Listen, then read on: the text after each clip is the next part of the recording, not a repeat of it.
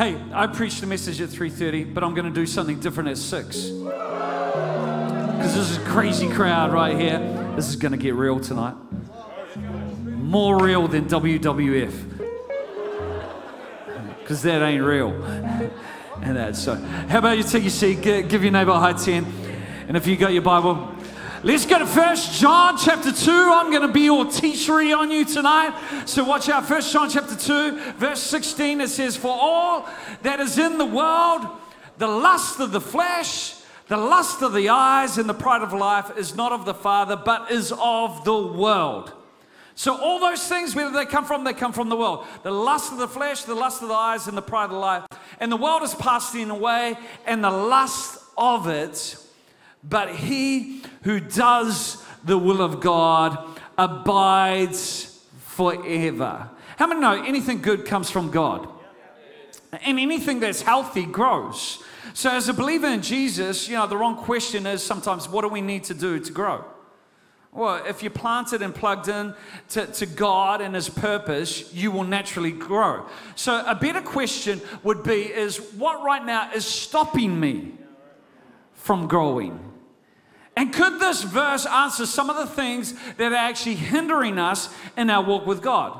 Now, you'll notice that in two of them, it's the lust of the flesh, the lust of the eyes, and the pride of life. Tonight, I want to speak on the whole subject of lust, because after all, we're talking about relationships, and there's nothing like lust that actually damages a relationship.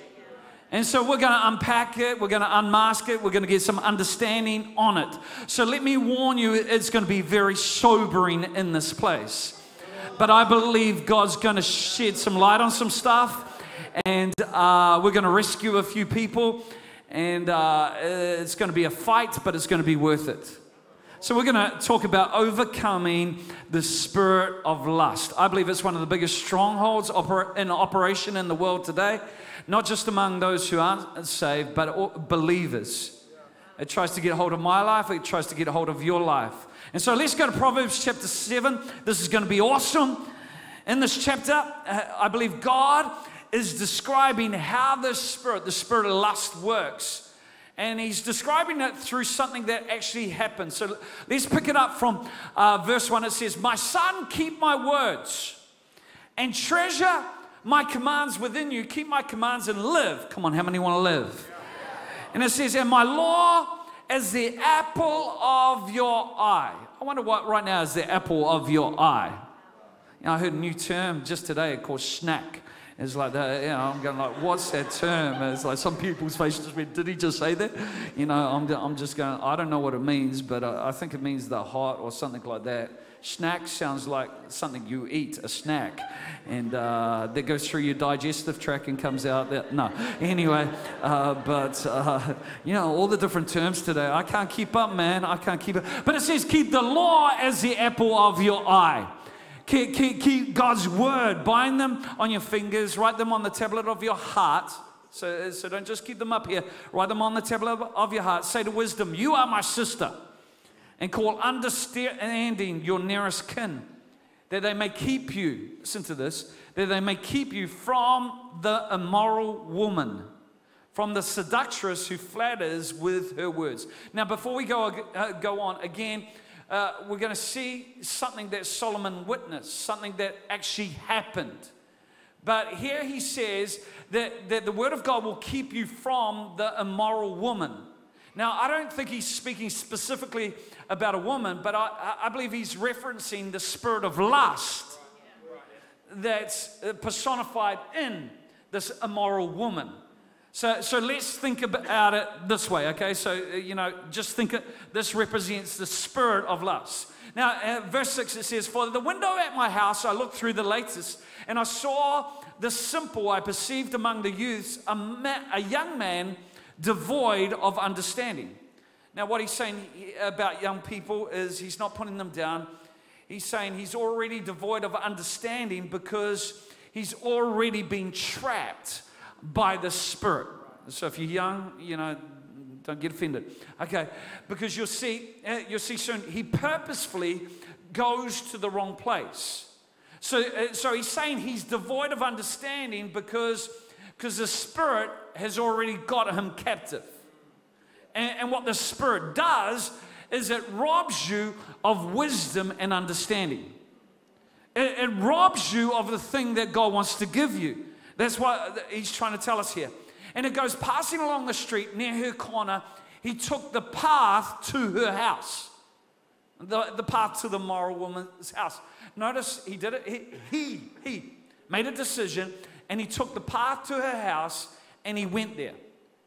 And he went in the twilight, in the evening, in the black and the dark of the night. Now, a lot of bad stuff happens in darkness. But here, the spirit of lust will lead you to be in the wrong place at the wrong time. That's what it does.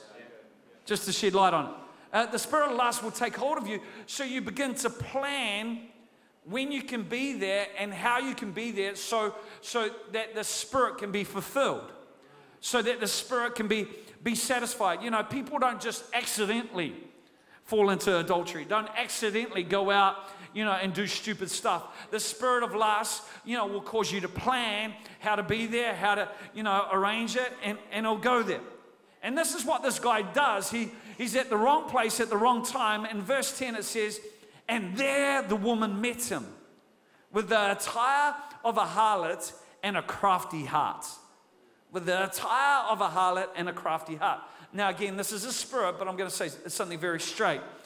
And I need to say something strong. She had the attire of a harlot.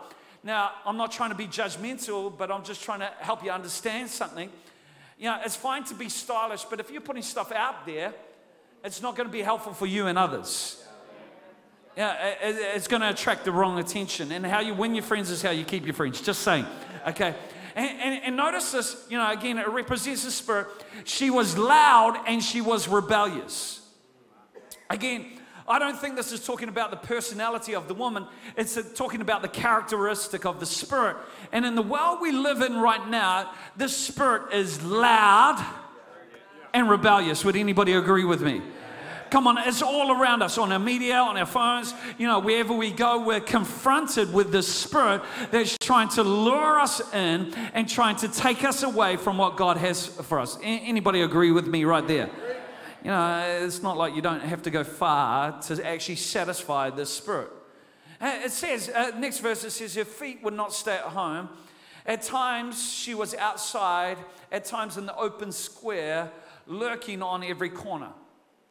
That's the spirit. It's all around us, everywhere. And it says she caught him and kissed him. This is something really good, because what happens here is the enemy has just uncovered his hand. Let me tell you something, what the Bible tells us about the spirit of lust that will help us in a great way. The spirit of lust, there will always be initially a shock element to it. There's always a surprise. She catches him and she kisses him. Who does that? Catch a guy kiss. It's just like, that's crazy. Please hear me. When you get shocked, you need to turn and run. See, that's what the spirit of lust does.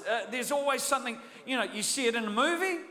See it on the internet, Facebook, or somebody says something to you at the office and it shocked you, or at school. Somebody of the opposite sex says something to you and it shocks you. Listen, that's a sign from God. It's a sign. The shock element is just that, it's like, where do I go with that? That's a sign that you need to leave and run. So she grabs this guy and kisses him. And let's take a look at the passage, because the enemy is about to expose himself. Because the spirit of lust will always try and shock you. And here's the deal. When you stop being shocked, that's how you know you're caught. That's how you know you're in trouble. When you stop being shocked, you're like, it's sad today. Some things don't shock people. They watch it and it's normalized in a lot of ways. Some of the things that are actually shocking, you go, it's like you need the light shone on it. That's crazy. That's messed up. That's wrong. The hookup culture that we've got going on in the world, it's just wrong on so many fronts, and it's doing damage. And to hearts, people see sex as a commodity, and it's just like, it doesn't matter who I sleep with, sex, it's not about love, it's just about self-pleasure, it's just about all this stuff. That's messed up. That is messed up, and it's destroying lives. People, in fact, the epidemic of mental health, I believe, it can be attributed to a part to the way that we view our sexuality. In many places, it's like, well, it doesn't matter. No, but sex is not just the physical act. It involves our soul and it involves our spirit. I haven't got the time to give a theology on that one. But anyway, she kissed him. And listen, she kissed him with an impudent face, and she said to him, well, impudent simply means hard, rebellious type face. She says this, listen, I've made peace offerings with me. Today I've paid my vows. Now this is very shocking. Let me explain what it means. Today I've paid my vows. I have peace offerings with me. Here's what it means. It means what she's saying, I went to church today, and I've already paid my tithes and my offerings, and I've got some peace offerings. So I've been to church, paid my tithes, bought my peace offerings. So when we sin, we can take care of it later. That's a lie of the enemy. I'll just repent after. I'll just get right after. We know it's wrong. But God's forgiving. I'll just repent after and get it right after. See, that's how the Spirit works. Talk about opening a door to deception. It's like when you're engaged in worship, but you then go out and intentionally do something that you know is wrong. If you're in an anointed atmosphere, the anointing will always bring conviction to an area in your life that's out of order. But what she's doing is she's countering that. Don't worry, we can go out. I've got peace offerings. I got it sorted. We can get it right later. It's just once. God, it doesn't really matter. It doesn't, just let yourself go. Just experience once. It's all right. I got peace offerings with me. We can make up later, get it back on track later. But verse 15, let's look. So she came out to meet you diligently, to seek your face, and I found you. Listen, she says, I've spread my bed with tapestry, colored coverings with Egyptian linen. I've perfumed my bed with myrrh. How do you say that word? Aloes. Yeah, I thought some spice or, I don't know. Yeah, and cinnamon. Come, let us take our fill of love until morning. Let's delight ourselves with love. Listen to me. Lust always masquerades itself as love. But lust is not love. It's not like I'm in lust with you. It doesn't quite have the same ring to it. That's where enemy people say, I love you. No, you don't love them. If you love, you sacrifice, you have patience, you have kindness, you have a whole lot of things. You're just lusting after something. Now, love is from heaven, lust is from hell. The world calls, sex making love, but making love is not one night stand. Making love is spending your life with the same person and building your life together. That's making love. That's what it's all about. And so, okay, next verse 19, it says, for my husband is not at home, for he's gone on a long journey. He's taken a bag of money with him, and he'll come home on an appointed day. This is what the Spirit is also saying. The spirit of lust is saying, you won't get caught. I'm telling you, this is the Spirit that's working through this woman. It's crafty. It's got it all worked out. You won't get caught. I've already taken care of it with God. Everything's taken care of. Guess what? The plan is tight. Nobody will ever have to know. Nobody will ever have to know. Listen, this is how the spirit of lust says. You'll be the first person in human history never to get caught. Let me say it another way. Maybe it's quote unquote not uncovered by your family and friends, but if you think that, that means you don't get caught. You're deceived. Because there's a God. Let me say it another way. You won't suffer, the Spirit says, you won't suffer any of the consequences. It's just harmless fun. You can do it and it won't affect you. We're going to see a little later on how it does affect us. But that's what the Spirit is saying. Just go, come on, free love. Next verse says, with her enticing speech, she caused him to yield. With her flattering lips, she seduced him. Immediately he went after her as an ox goes to the slaughter, or a fool to the correction of stocks, till an arrow struck his liver, as a bird hastens to the snare. He did not know it would cost him his life. Now, let me give you a historical background on this passage.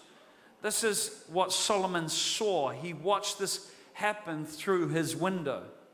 Now you have to remember, Solomon was a godly king, and many theologians believe that Solomon sent this man and woman to have them executed, because according to the law, the penalty for adultery was death. Now, that's what many theologians believe. That phrase, he did not know it would cost him his life, refers to. But spiritually, it refers to us if we go down that road. He did not know it would cost him his life. Here's the reason he did not know. He was doing it at night, and he didn't think anyone would see. But guess what? The king was watching. The king was watching through the window. Listen to me. If you go down this road, you may think you're covering it up. But the king of all kings is watching. And there's one person you can't hide from. When you're alone at home on the internet, going through and something clicks up, it shocks you. It's like, just a bit of harmless fun. No, someone's watching. Watching. The king's watching. Next verse it says, now therefore listen, my children, pay attention to the words of my mouth. Do not let your heart turn aside to her ways, nor stray into her paths. For she has cast down many wounded, and all who were slain by her were strong men. Here's the deal. You can be strong, successful in a whole lot of other areas, but slain in this area.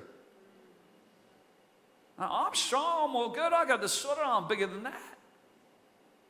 Now, the Spirit targets that, and this is how they fall. Verse 27, her house is the way to hell, descending to the chambers of death.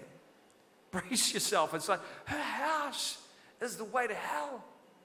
Now, there's many scriptures in the New Testament how adulterers and fornicators go to hell. They do not inherit the kingdom of God. That's Bible. Listen to me. I do believe you can repent. I do believe that the precious blood of Jesus covers our sins. I do believe, though, also that believers can be held captive and find themselves in places they thought they'll never be. Listen to me. If this is a sin that you continue on, you really need to check your salvation. Yeah, you do. You really do. There's a possibility that if you're going to persist in that sin, that God has never really given you a new heart. Because that's what happens at salvation. You get a new heart. There's a possibility He's never changed your heart. Now, if you want to get free, He can help you get free. But if you're going to persist in this, it's going to lead to destruction. That's what the Bible says. I told you this was going to be a strong message. Some of you, was he joking? No. I'm saying this because, man, this is huge. Come on, how many can recognize it in their own life and in society today? This is something that we need to talk about. And as a church, we want to keep it real. I don't want to just talk about fluffy stuff and we just go out the same. Come on, God's word is for us and wants to lift us up so that we can live the full life that He intended us to live. Amen. Let's give God a big clap of praise for that. Here's the good news. You can get free. You don't have to live under this. You can get free from this. But let me describe just in a few quick words how this spirit of lust works. Here's 3 words to describe it. Okay, the first one is, number 1, desire. Desire. That's what lust actually means, desire. As a matter of fact, many times the Hebrew word or the Greek word in the New Testament is translated desire instead of lust. So they're interchangeable. The Greek word is, I can't even say or something like that. But what it is, it's a neutral word. It's a neutral word. So it can go either way, desire or lust. In other words, it can be good or bad. It's like your imagination. Your imagination can be used for good, but it can be used for bad. In fact, lust is simply a misplaced imagination. It's a misplaced imagination. God's given us the ability to imagine, to create, to do great stuff, but the imagination, lust, can be trapped and be used for wrong things. And I'll show you a verse that will probably shock you. It's the exact same Greek word that's translated as lust in many passages. Luke 22, verse 15, it says, "Then he said to them," this is Jesus, "with fervent desire I have desired to eat this Passover with you before I suffer." Now he's not saying lust. That word could be translated as lust, but now Jesus didn't have evil lust. He had fervent desire. Listen to me. God gave us a good, natural, healthy desire for sex that can be fulfilled in a godly way. God came up with the idea. Sex was invented before the fall. It's God's idea, not the world's idea. God, it's beautiful. It's powerful. And it's meant to be put in the right place. But the purpose of it can never be fulfilled in a lustful way. The Bible begins to describe lust and use other words like worldly lust, deceitful lust, evil desire. Again, it's the same word, and the Bible is trying to tell us that God's given us pure desire, but Satan sells us a counterfeit. And if we buy the counterfeit, we open the door and it creates a bondage in our life. Listen to what Paul says in Galatians. He says in Galatians 5:16 and 17, I say then, walk in the Spirit, and you shall not fulfill the lust of the flesh. For the flesh lusts against the Spirit, and the Spirit against the flesh. These are contrary to one another. They are contrary to one another, so that you do not do the things that you wish. Come on, how many of you have been in a place, man, I want to do that, but I just don't, I can't. He says, this lust can have power over you, but walk in the Spirit. Walk in the Spirit, and you shall not fulfill the lust of the flesh. Notice evil lust goes against the Spirit, but also God's desire go against those evil desires. Every time we see the phrase, you do not do the things you wish, that can be thought of in a negative way. But how many know sometimes we don't do the things we wish in terms of living with purpose and meaning and bringing change and hope and different things. Why? Because we're caught by the Spirit. In our worlds, there's no vacuum. If there's space, the enemy will come in and fill it with wrong things.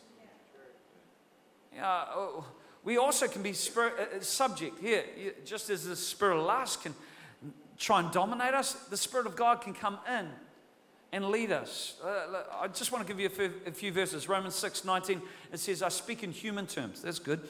Because of the weakness of your flesh. For just as you presented your members as slaves of uncleanness and of lawlessness, leading to more lawlessness, we become a slave. You get to a place where you don't want to think about certain things, but you can't stop thinking about it. That's how you know you're a slave. You control. Your whole thought life is controlled. And he goes, so now you present your members as slaves of righteousness for holiness. So present, make a decision. He's not going to fall. Present your members as slaves of righteousness. So the Spirit of God can come into that space. Romans 8, verse 5 to 6. For those who live according to the flesh, set their minds on the things of the flesh. But those who live according to the Spirit, the things of the Spirit. For to be carnally minded, in other words, to live this life out just from your human rationale, to be carnally minded is death, but to be spiritually minded is life and peace. Romans 13, verse 14 says, but put on the Lord Jesus Christ. Put on and make no provision. Make no provision. Somebody say, make no provision.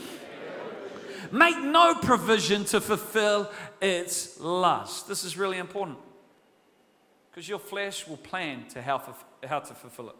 I'll go watch a movie or da-da-da-da. You'll make plans. But it says make no provision. You know, the word is desires. A neutral word. You can have good desires and bad desires. In fact, I reckon a lot of people get stuck in pornography simply because of boredom. They're looking for an adventure, and it's a misplaced adventure, a misplaced imagination. And when you're not living for God, you've created a vacuum where the enemy comes in and sells you a counterfeit. That's where a lot of people actually get stuck, and that's where a lot of people become promiscuous, is because they're not living out a God adventure. And if you're not living out God's adventure, the enemy will have an adventure for your life. There's no vacuum. Number 2 is deception. Deception. You know, I want to show you a passage again on immorality that in the middle of it has a scripture that people don't know why it's there, but we're going to look at it. Okay, we've got time. We're doing all right. How are we doing? You're holding in there. All of you, what? Okay. Proverbs 6, verse 23, it says, for the commandment is a lamp and the law is light, reproofs of instruction are the way of life, to keep you from the evil woman, again the spirit, from the flattering tongue of a seductress. Do not lust after her beauty in your heart, nor let her allure you with her eyelids. For by the means of a harlot, a man is reduced to a crust of bread. An adulteress will prey upon his precious life. Can a man take fire to his bosom and his clothes not be burnt? Can one walk on coals and his feet not be seared? So is he who goes into his neighbor's wife. Whoever touches her shall not be innocent. People do not despise a thief if he steals to satisfy himself when he is starving. Just take note of that verse. People do not despise a thief if he steals to satisfy himself when he is starving. Yet when he is found, he must restore sevenfold. He may have to give up all the substance of his house. Whoever commits adultery with a woman lacks understanding. He who does so destroys his own soul. So this is more just saying I'll get forgiven. You know, you're actually destroying part of your life. That's what sexual immorality and lust does. Now, look at me. Here he's talking about immorality, and in the middle he says, people do not despise a thief if he steals to satisfy his hunger. Here's what you need to understand. Lust is the deception, because lust is never satisfied. A person who commits adultery is never satisfied. In fact, that's why studies have proven those who have, one partner in a monogamous relationship, have better sex. It's proven. Studies have been done. Because there's commitment, there's intimacy. It's more than just a physical act.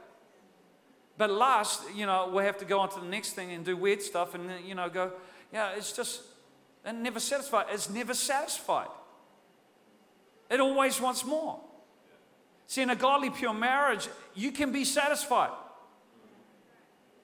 But in an impure relationship, if you watch pornography, different things, you'll want more.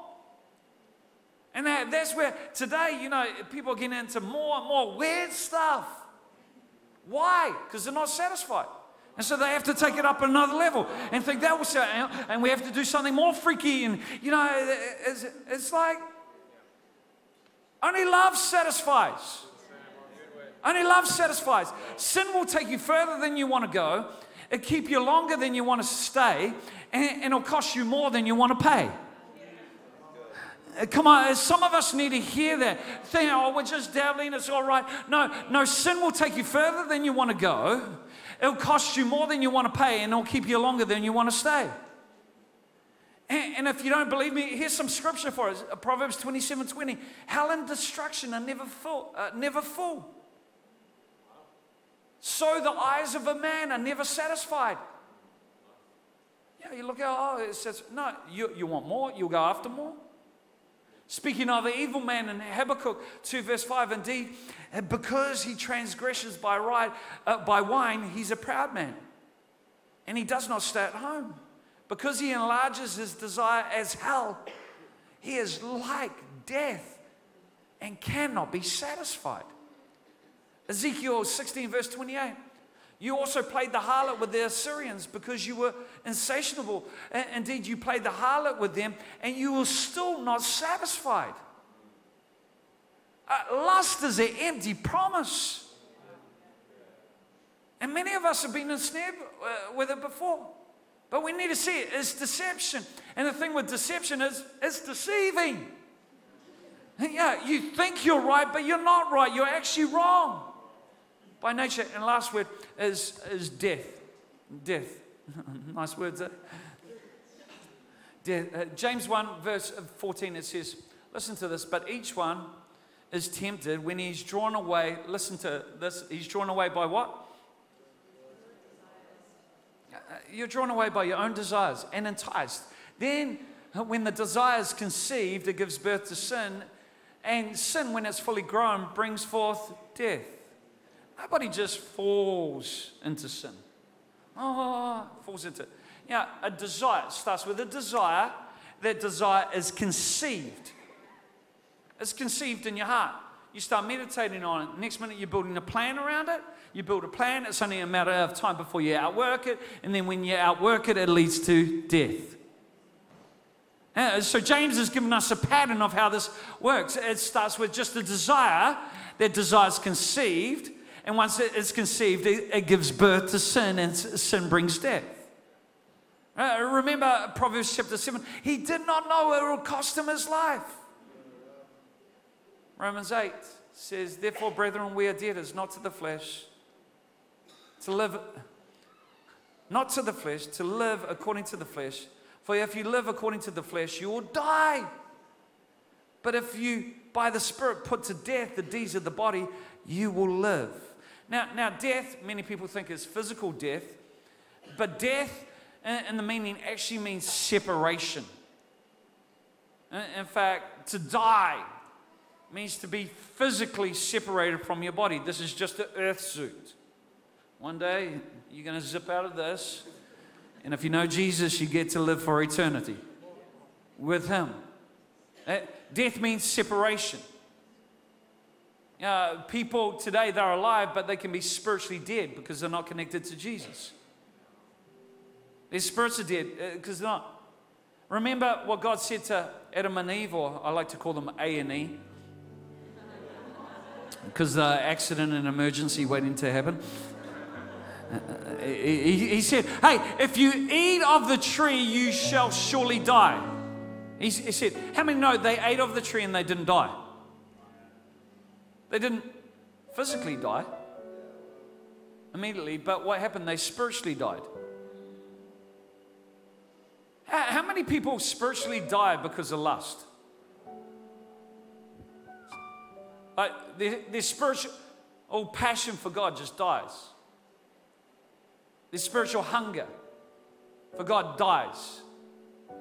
Their spiritual desire for the things of God just dies. As you come into an environment, everybody's worship, but there's just nothing there because the Spirit has got a hold. Lust is desire. And instead of having a desire for good things, our passions and our desire go another way. You know, when we talk about this, come on, you know, this spirit has caused marriages to die. You know, the love in a marriage. I don't love her anymore. Simply because, there's a promise over here that, grass is going to be greener over here. It's a lie. Passions die. Come on, how many families have been sacrificed on this altar because of the Spirit? Come on, how many kids have grown up in broken homes because of the Spirit? Come on, how many careers have died? Famous sport people, died just because of the Spirit. Politicians.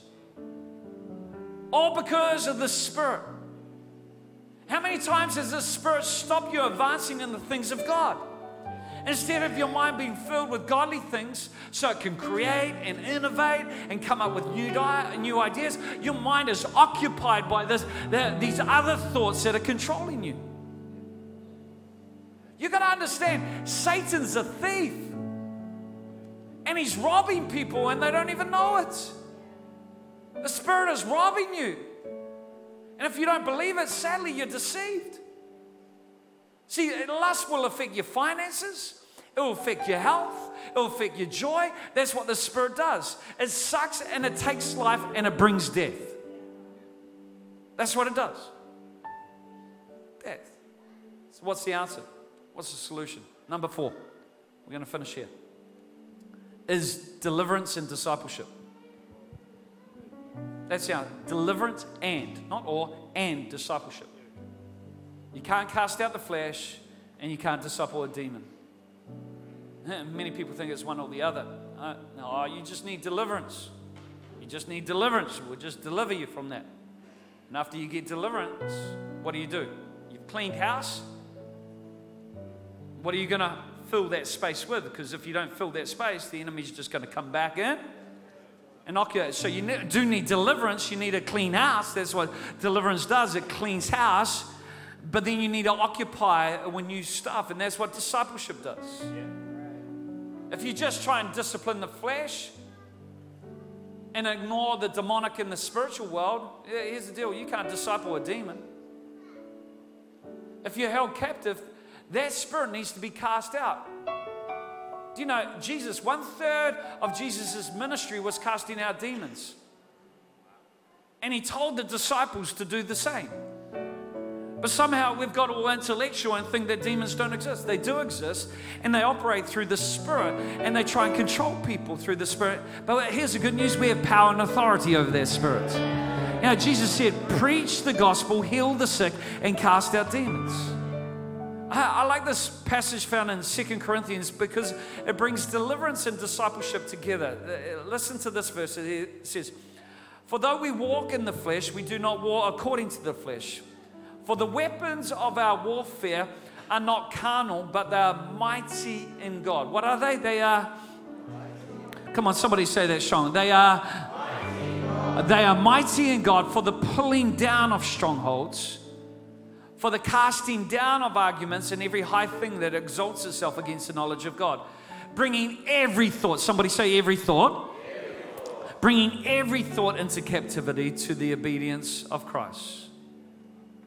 Revelation even says we overcome the evil one by the blood of the Lamb and the word of our testimony. Blood, word equals discipleship. Word, discipleship, blood is about deliverance. That's how we overcome the enemy. Now, if you're struggling right now, I don't want you to feel condemned. This is not to condemn. This is not to judge anyone. But I do want you to feel convicted. Because conviction will lead you to get some help. And let me tell you about strongholds. Again, strongholds, the word stronghold in the Bible is a neutral word. It can be, you can have a good stronghold and you can have a bad stronghold. It's neutral. How do we know this? Because the Bible says the Lord is our stronghold. You can make the Lord your stronghold. But here's where the problem is. When we get tired, when we have a bad day, or even a good day at work, what we do is we drop our guard, and what happens is we immediately go to our stronghold.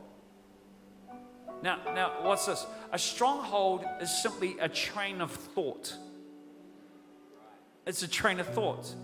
And our minds are like Grand Central Station.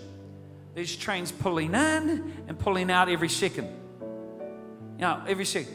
And your destiny depends on which trains you board. See, we just can go down the street, look, see an image, and next minute a lustful thought comes into our head. Are you going to board that train? Are you going to meditate on it? Because it's taking you to a destination. And if you head on that train, it's going to head to destruction.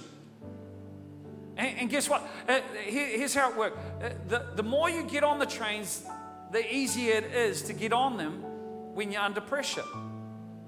It's like if you catch the same train every day, it's like you don't even have to think. You just, half asleep, walk on it, and next minute you're heading towards your destination.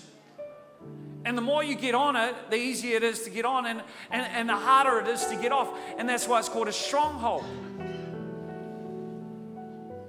But you can reprogram your mind. Yeah, God can set you free in a moment. The power can be broken in a moment. But now you've got to reprogram your mind to not get on that train. Because if you get set free from it and you keep boarding it, it's like you're going to re-engage. That's why Paul said in Philippians 4, verse 8, it says, finally, brethren, this might be the end of my message. Finally, brethren, whatever things are true, whatever things are noble, whatever things are just, whatever things are pure, whatever things are lovely, whatever things are of a good report, if there's any virtue, if there's anything praiseworthy, meditate on these things. So what Paul's saying is, when he's saying take every thought captive, it's saying, okay, before I board this train, I'm going to take it captive, and I'm going to consider where this train is leading. Is it pure? Is it noble? Is it praiseworthy? Because if it's not, I'm not boarding it. And I'm going to reprogram my flesh. It's like, but no, your spirit, walk in the spirit. I'm going to walk in the spirit. I'm going to overcome. And I'm going to think of things that are pure, noble, just, lovely. Take everything captive. Start memorizing the Word of God. The Bible says our minds are washed by the Word of God. Some people, I got prayed for before and it didn't work. Well, you didn't wash your mind. Yeah, there's 3 definitions of the Greek word stronghold, and they're surprising because the first one is it can mean fortress. The second one is it can mean a prison or a tomb. A prison or a tomb. Desire. Desire can be a fortress. Deception's a prison. And death is a tomb. I'll say that again. Desire is a fortress. Right? Deception's a prison and death is a tomb. Here, I want to say this as a pastor. First Peter. This is what Peter's saying, and I want to echo his words.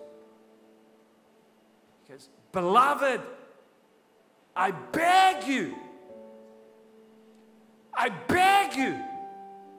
as sojourners, as pilgrims, abstain from fleshly lusts, which war against your soul.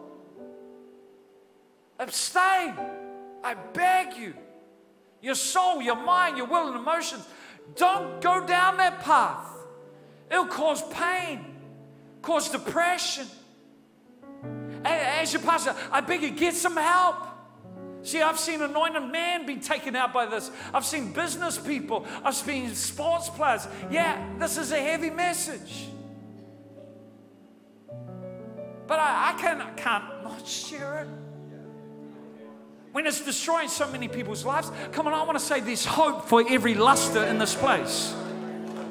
It's something that every person deals with, struggles with. I don't care how old you are. I don't care if you're a boy, a girl, whether you're married or single. We all deal with it at some level. But there's hope. Yes, there's hope. And you can't deal with this alone. It's not going to happen in your life or mine. That's why we have church. So we can open this up. There's no shame. Because we're all just as sick as our secrets. Oh, many people thinking right now, well, if they knew what I did, if they knew what I struggle with, if they knew what my secrets were all about, they would reject me, they'll diss me, they'll ostracize me. I say right there, that's a lie. See, what this Spirit will do is will make you feel unloved, unworthy, and unfulfilled. Those three things. It'll make you feel unloved, unworthy, and unfulfilled. That's what the Spirit does. We need to sometimes walk up to someone and just say, hey, this is the truth about my life. This is where I'm at. And here's the good news. You bring something into the light, the enemy has no power.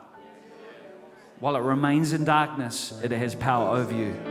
That's why it's not just confessing your sins to God. James says, hey, confess your sins to one another that you might be healed. When you confess them to God, you're forgiven. You're forgiven. He removes our sin as far as the east is from the west. But when we confess them to one another, we are healed. Come on, I had to share this message because it's a destroyer of relationships. And if we've got relationship goals, some of us don't need to ask, oh, what do I need to do to grow? If you've got Jesus at the center, growth is natural. The question you need to ask is, what is actually stopping me taking hold? What are the things that are hindering me? And I believe this Spirit is a big one that we need to address and we need to open up and talk about. How many found that helpful? Okay, you can stop clenching right now.